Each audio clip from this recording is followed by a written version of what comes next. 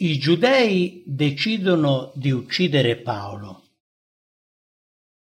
Quando i sacerdoti e i capi del popolo videro i risultati del racconto di Paolo, provarono un odio profondo nei suoi confronti. Si resero conto che predicava il messaggio di Gesù con coraggio e faceva miracoli nel suo nome, che le folle lo ascoltavano e si allontanavano dalle tradizioni, considerando i capi giudei gli assassini del Figlio di Dio. Profondamente irritati, si riunirono per consultarsi su cosa sarebbe stato opportuno fare per placare l'entusiasmo popolare. Decisero che la morte di Paolo sarebbe stata l'unica via sicura per raggiungere questo obiettivo.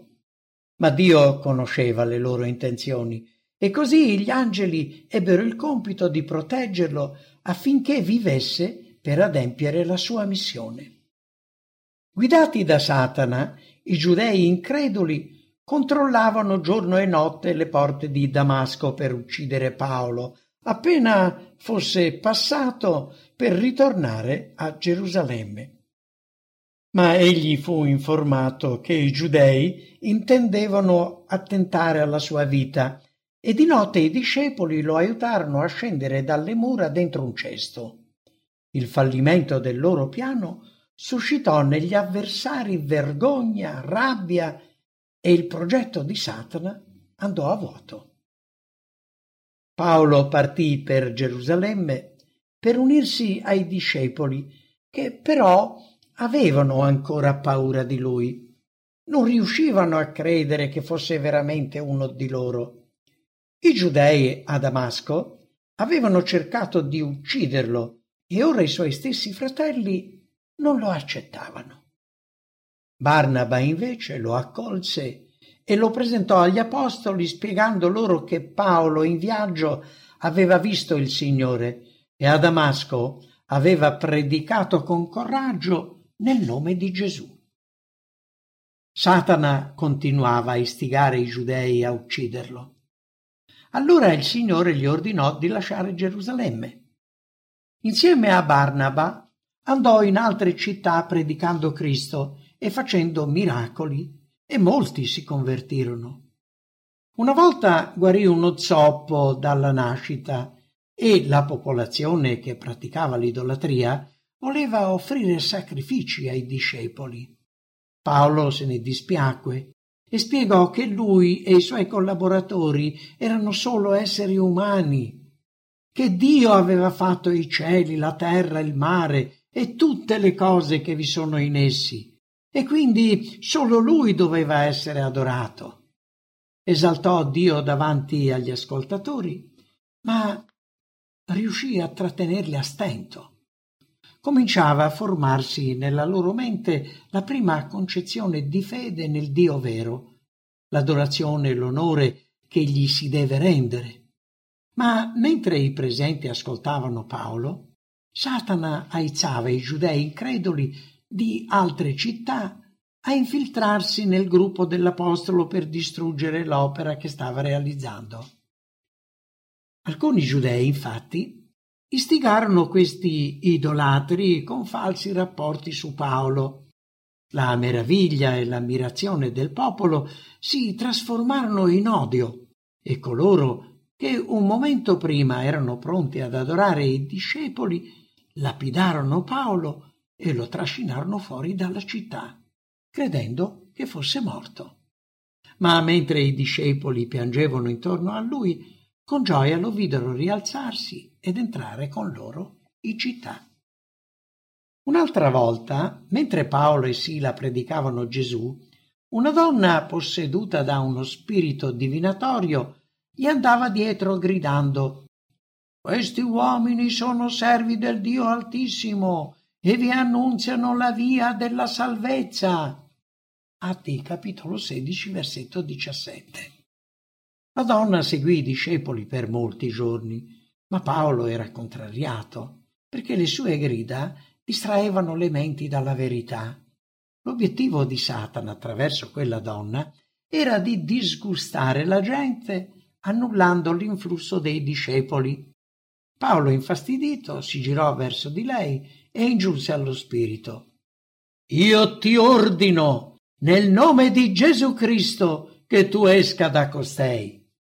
Scritto in Atti, capitolo 16, versetto 18. Lo spirito maligno, così redarguito, la lasciò.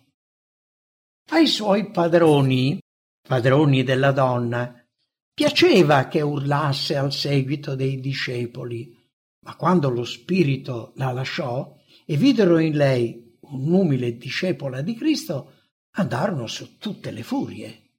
Tramite la sua attività di indovina avevano guadagnato molto denaro, ma ora svaniva ogni speranza. L'obiettivo di Satana era fallito. Ma i suoi seguaci presero Paolo e Sila e li portarono nella piazza del mercato davanti ai capi e ai magistrati, dicendo: «Questi uomini che sono giudei turbano la nostra città». Atti capitolo 16, versetto 20. La folla si schierò contro di loro. I magistrati gli strapparono i vestiti di dosso e ordinarono di frustarli. Dopo numerose frustate, li cacciarono in prigione, raccomandando al carceriere di sorvegliarli con particolare attenzione. Per assolvere bene il suo incarico, il carceriere li misi nella cella più interna e fissò loro i piedi nei ceppi.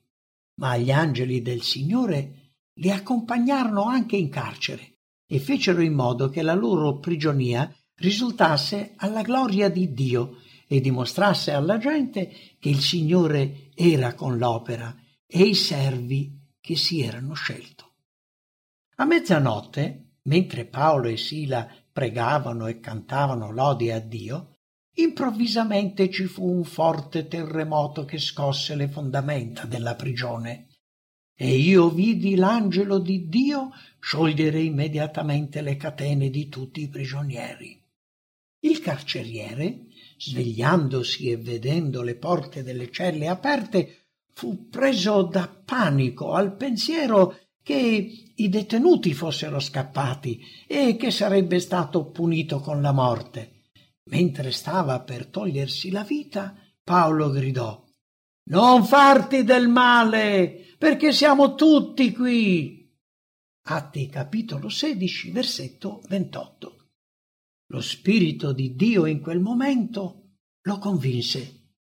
Chiesta una lanterna, corse dentro e si gettò tutto tremante ai piedi di Paolo e Sila, li fece uscire e chiese: «Signori, che debbo fare per essere salvato?»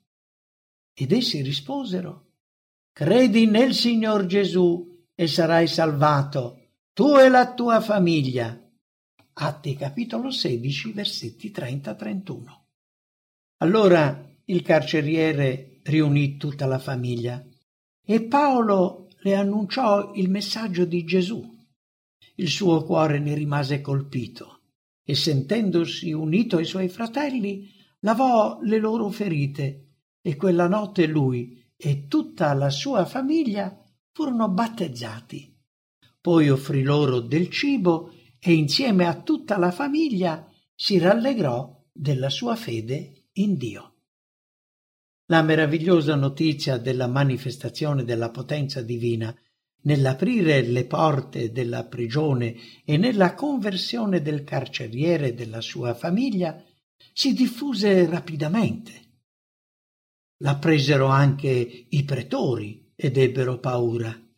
Chiamarono il carceriere chiedendogli di liberare Paolo e Sila, ma egli non intendeva uscire di prigione in forma privata, né voleva che occultassero la manifestazione della potenza divina, perciò obiettò: «Dopo averci battuti in pubblico senza che fossimo stati condannati, noi che siamo cittadini romani, ci hanno gettati in prigione e ora vogliono rilasciarci di nascosto? No, davvero! anzi, vengano loro stessi a condurci fuori. Atti, capitolo 16, versetto 37. Quando i magistrati udirono queste parole e diventò di dominio pubblico che gli apostoli erano cittadini romani, si allarmarono, temendo che avrebbero fatto un esposto all'imperatore per l'ingiusto trattamento subito. Essi vennero e li pregarono di scusarli e, accompagnandoli fuori, chiesero loro di andarsene dalla città. Atti capitolo 16, versetto 39.